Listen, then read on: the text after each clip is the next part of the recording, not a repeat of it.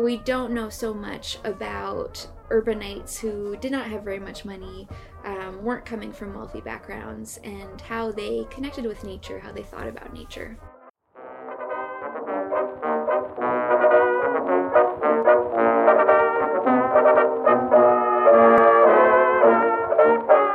From the Center for the History of Business, Technology, and Society at the Hagley Museum and Library, this is Stories from the Stacks. I'm Ben Spohn. And I'm Amherst Williams.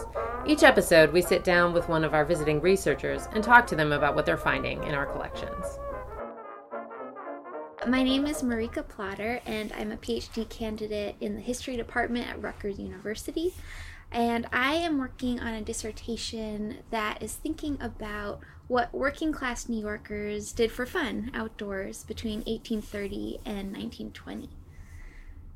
And the reason why I'm doing that is because environmental historians, which is what I hope to be, they know a lot about what wealthier people did outside for fun. They know about sportsmen going to the American West to climb mountains, or to go to the Adirondacks in New York, or middle-class vacationers who went to the seashore or to the countryside, or even reformers who were well-to-do generally and were making parks within cities that sort of seemed rural, looked like they were part of the country. And so we have all those stories, but we don't know so much about urbanites who did not have very much money, weren't coming from wealthy backgrounds, and how they connected with nature, how they thought about nature. Why don't you tell us a little bit about the sorts of places that this project brings you to study? What are those sorts of recreational spots, types of leisure activities that you're finding working class New Yorkers are pursuing over this kind of long period? Yeah, too long. Yes, so my subjects, first of all, they have very little money. They have very little free time. Many of them are immigrants, generally coming from various parts of Europe. Many are African Americans. Many of them are immigrants from China. And so they're coming over, they're dealing with a lot of struggles, both in terms of their identities, but also economically. And so they're working generally 6 days a week, usually very long hours.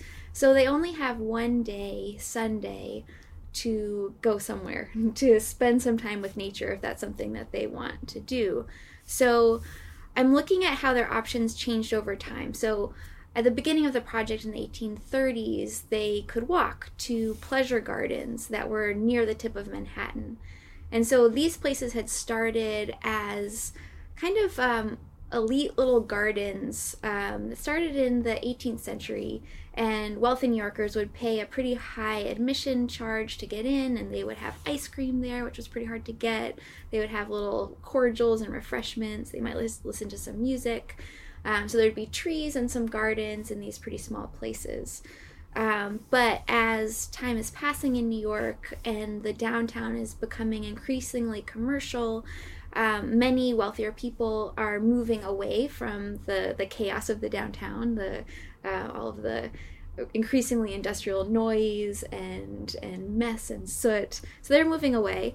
And so these pleasure gardens are left, and the proprietors of them realize that if they're going to stay open, they're going to need to attract working class people. So they lower the admission prices and just try to get as many people in these places as possible.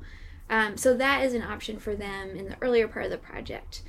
The places that I'm studying, if they're commercial, they are kind of hanging on by a thread, usually financially. They can only really exist in economically marginal land because they need to have enough space to have some trees, to have some gardens, and they're seasonal businesses also, so they can't make money all year round, not every day. So my project, as time passes, it's looking further and further up the island and then out into the outer boroughs and even beyond. So after pleasure gardens, there are people going to beer gardens at the end of streetcar lines.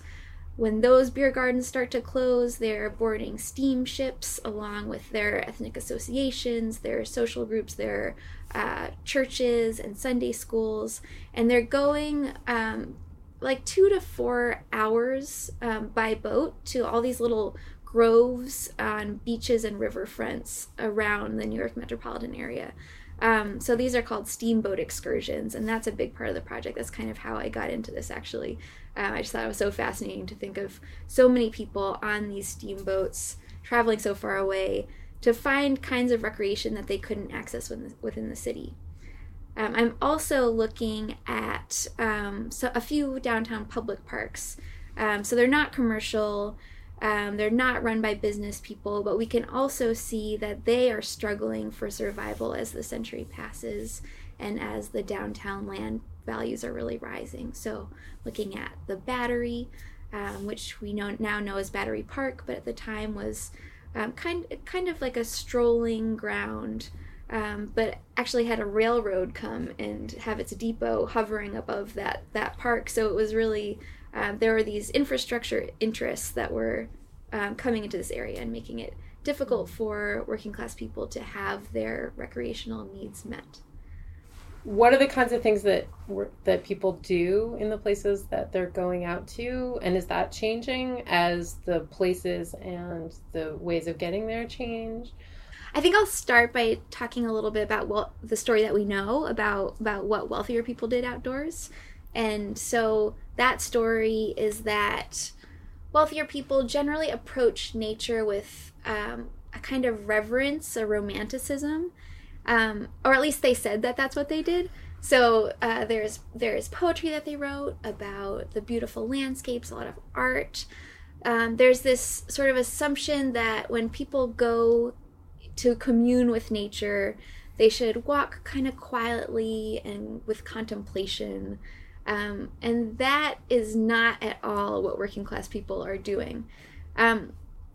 Well-to-do people, they did not always approach nature in this way. So sometimes they would go to some kind of resort, and really they're just there to have fun, but they're still talking about nature as uplifting them. It's making them more moral.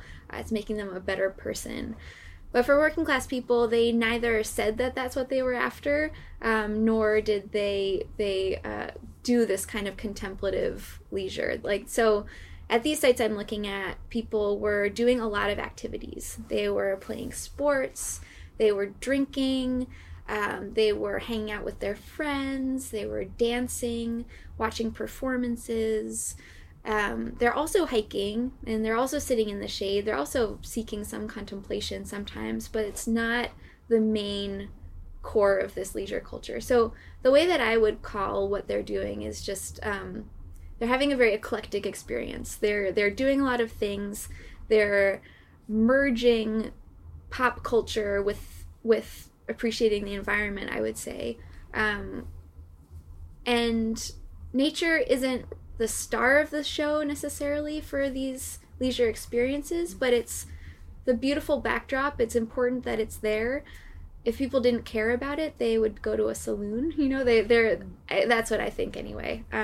It's very hard to find the voices of my actors. Marginalized people are always pretty tough to find in the historical record.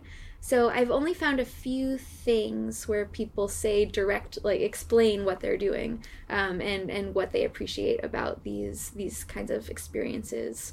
But if I just look at the activities that they're doing and think about what their days would have been like from beginning to end, and think about the appeal of these places, especially in contrast to the places where people lived and worked, then I'm starting to be able to see the contours of this leisure culture.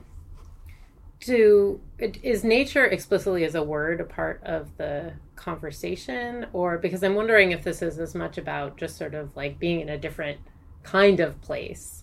I don't find, in the very few voices I've found, there is no mention of nature by word, but there are people talking about trees and meadows, so they're looking at parts of nature. And the word nature itself is very complicated for environmental historians, as you know.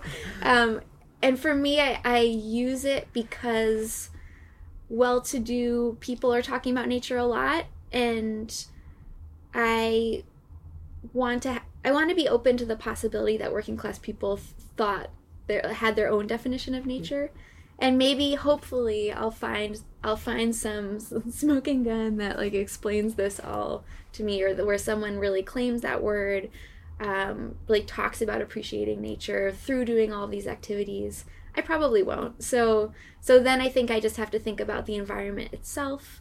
And I do think that the contrast between these kinds of naturalistic landscapes and the impoverished neighborhoods where people came from, that contrast is really the most important thing. Tell me a little bit about what you're looking at here at Hagley. Yeah. What have we got? So I found a lot of stuff that is relevant to a bunch of different parts of the project. So one part of the project is, I have one chapter that is thinking about downtown parks, the Battery and City Hall Park, and how these parks were really being neglected and they were deteriorating as time was passing, because all of the city's budget for public space was going uptown to Central Park. So that's after 1857 when the park was created. And so one thing that happened to the Battery was that an elevated railroad was built that went through it. And so to get into the Battery, to see the very beautiful views, to see the trees, some of which were cut down to make room for this elevated, but you had to sort of duck under this structure that would be dripping oil and have cinders to like that would burn your clothes, and you'd have to plug your ears probably because it's screeching. They haven't figured out a way to make these rails quiet. So I'm curious about how that happened, and at the Hagley, I've been thinking about just elevated railroads themselves. There's a lot of material here about the technology of the railroads, but also some insights into the drama about them. So I found a really fascinating thing that some residents of Philadelphia put together. It's a kind of memorandum against elevated railroads coming into Philadelphia. And so they sent someone, a trustworthy gentleman, as they said. They sent him to New York to look at the elevated railroads and sort of report back on what they were like. And so he didn't mention the Battery Railroad at all, really, but he was talking about how difficult it is to live with these railroads. So he was talking about the smoke and the noise. He's talking about property values going down, and all of this was used as evidence to say that Philadelphia shouldn't have elevated railroads. So through that, I can through that source, I can both see some descriptions of what elevated railroads were like to interact with, but I can also see that people in Philadelphia were looking at New York, and they were looking at this thing that had happened to downtown Manhattan, and they were saying it wasn't for them. So it's been really important for me to use these archives to think about comparisons. I'm focusing on New York, but there were both debates about technology and their impact on the urban environment happening all over the country, but there are also excursion destinations. There are excursions happening. There are commercial green spaces all over the country too. So I've also found a very cool ledger kept by the proprietor of the Brandywine kind of grove, like a place very similar to the places that I study, but happening outside Philadelphia. And so I can see in this ledger all of the activities that he was providing for his visitors. So you can see that there are swings, there are refreshments, there are drinks, there's dancing pavilions. I can basically just see all of these activities, which is very helpful to compare with New York, and so that I'll be able to sort of look beyond New York as I'm writing this project. I'm also learning a lot about steamboats here. I've been looking at a lot of records about like steamboat accidents, steamboats being dangerous, and how various steamboat owners were trying to resist regulations of the steamboat industry, and how they would sort of have to make claims that it was safer to travel by steamboats than the public perceived. One other thing, sorry, this is back to elevated railroads, but today I'm reading all of these, the Chamber of Commerce held all of these hearings where they brought in people related to the elevated railroads and pretty much just accused them of all kinds of things, and the elevated railroads had to respond. And so the railroads are being accused of tax dodging, of having fares too high, of having machinery that is too loud and smelly, of depreciating property values. So all these kinds of critiques of the railroads, it's helpful for me to be thinking about as I'm thinking about an elevated railroad really invading one of the only public spaces in downtown Manhattan. It's also interesting to me as a New Yorker now, there's so much debate about the MTA, our subway system right now, and so I'm thinking about how if we had hearings today and we're able to bring all the MTA people to answer for all the problems that are happening now, I think that they would maybe look a little bit similar to this source I'm finding. Yeah. Oh, that's really interesting. Oh, I always like to ask people if they have like a favorite document that you found or something that surprised you, or that maybe it was like completely unrelated to your project, but you just thought it was kind of delightful. Any sort of gems from the archive that you've uncovered so far? I found this, I don't know if this will help me, but I found something called, it's a little brochure kind of thing from the American Railway Literature Union. I might be getting that wrong. But it's pretty much people who came together out of a huge concern that on railroads and on steamboats, two kinds of transportation that I'm interested in, there's a lot of very immoral, like, newspapers, the very terrible newspapers that people are reading on these forms of transportation. And so that's interesting to me because I am thinking a lot about ideas about morality attached to working class leisure, but this made me think that there might have been moral concerns about the transportation itself. So how do steamboats and railroads, how do they sort of spread immorality farther? Perhaps it's free time that people are going to fill with thoughts of sin. I don't know. I'm not sure how useful it will be, but I thought it was really interesting. Yeah, I mean, that's really interesting too. I mean, I think that, one of the things that's going on, as you probably know, is like, how these forms of public transit are, just throwing together all kinds of people together in one place. I think there's a lot of anxiety in the period about this mixing of the sexes, of people of different classes and means, in their quest to sort of get around the city. And then when you add to the mix, sort of unsavory publications that may influence the way people experience this space, that's clearly a problem. Right, absolutely. And they don't actually explain what kind of unsavory news they're even talking about, but they're very concerned about it. Something that I'm curious about is how these commercial leisure landscapes, they actually could offer working class people a lot more of what they wanted on their only free day of the week than public parks could. If you compare an excursion grove with Central Park, an excursion grove, you can pretty much do whatever you want. You can be in your big group. You kind of have to be with your big group to have afforded the trip there. There's music, there's political activism sometimes, political speeches. There's all kinds of activities. And then Central Park at the same time was pretty famous for its keep off the grass signs, for its really harsh rules, preventing groups from gathering, preventing political activism, preventing music or any selling of goods except in the pretty expensive restaurants. And so I'm interested in how a public space, a space that was supposed to be democratic, did not really have all of those options available for working class people, and so they had to go elsewhere. So by paying that fee, they had access to all of this entertainment, all of these activities that they wanted.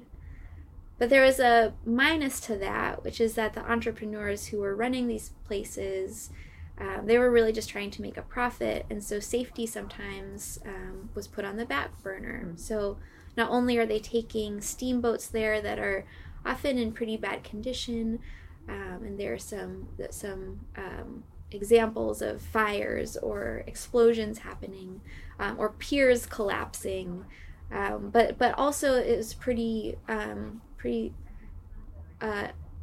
usual for there to be like a drowning or some sort of terrible tragedy that happened on these kinds of trips. So there's both some freedom in these places that were governed by profit rather than by reformers' visions of what nature could do for a city, but there are also some drawbacks to that too. Yeah. People are sort of voting with their feet and doing other things in other places. Absolutely. It was also just so much cheaper to go on a steamboat excursion than actually to get to Central Park, which is hard for me to understand as someone who thinks of boats as very expensive and the subway as more affordable now. But at the time, it would cost about 10 cents each way to get to Central Park, whereas a steamboat excursion could cost maybe a penny, actually, if there were enough people on it. So for a working class person who at most is making $1 a day, but probably not that much, an excursion is a much better bang for the buck. I was thinking about, certainly railroads and steamboats, like the companies themselves are very, they're coordinating in these periods. I think of, like steamboat lines that can take you to like, various places along the New England shore, from different cities in this period. And, so you get these maps, I'm sure you've seen, where you have like, railroad and steamboat connections. That kind of the connection of those transportation systems seems really important.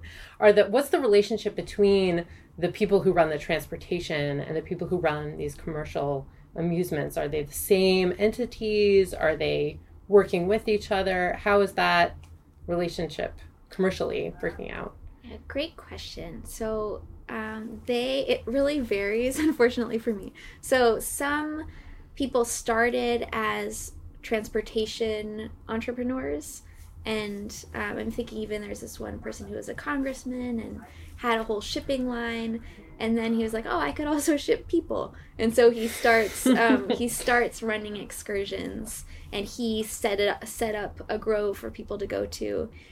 As a political figure, his grove that he set up, he really marketed more to middle-class families, and was very explicit about what behaviors were not allowed at his place as opposed to other ones in his marketing materials. But he's a good example of someone who was involved in both the transport and the place.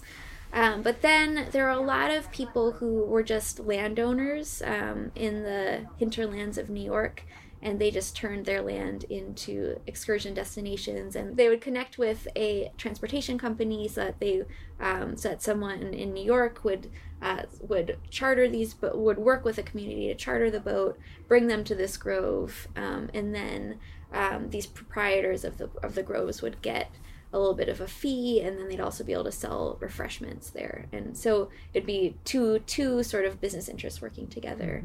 But there are also excursion groves and also transportation companies of varying reputations. So some of them were known as like very well-kept places, very nice boats where nothing bad was happening. But then there were a few companies where the newspapers were like, these are the bad ones. Like the places where these particular places where people went were the worst places. They got the worst reporting, and the steamboat lines that would take people there were sort of similarly looked down on. I'm thinking about what you were saying earlier about the daily working lives of the people that you're studying.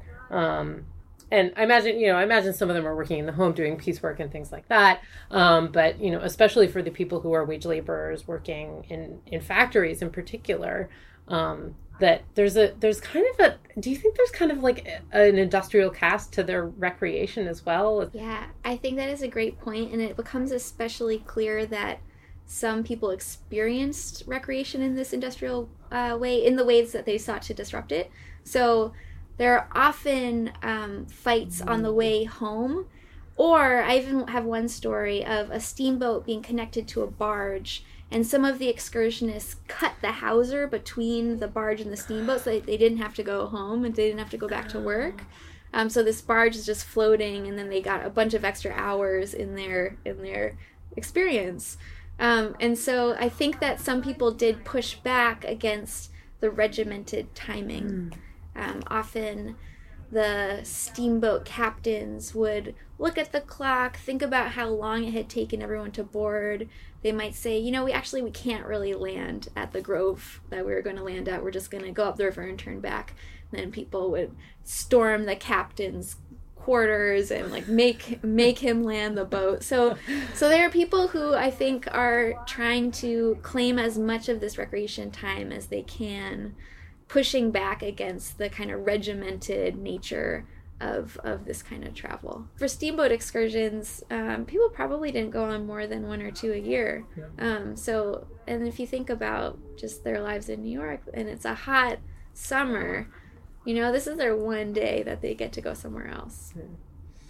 But I definitely love the point of, like, are they really escaping? They're escaping their daily environments, but they're all kinds of other things that they're experiencing on these trips. And they're not really escaping the very difficult nature of their lives, which is working really hard for very little money, all kinds of hours. Yeah, it's a hardworking kind of recreation, it seems, too. It's like, it's very sort of bodily and physical and, Right, and especially for women. That's another thing I'm thinking about is the gender burdens that are related to this kind of recreation. So the women are having to bring picnic baskets. They're having to make sure that the kids' clothes are clean because they're going to be around every single person that they know. So there is this kind of gendered labor that's involved in this leisure. Yeah.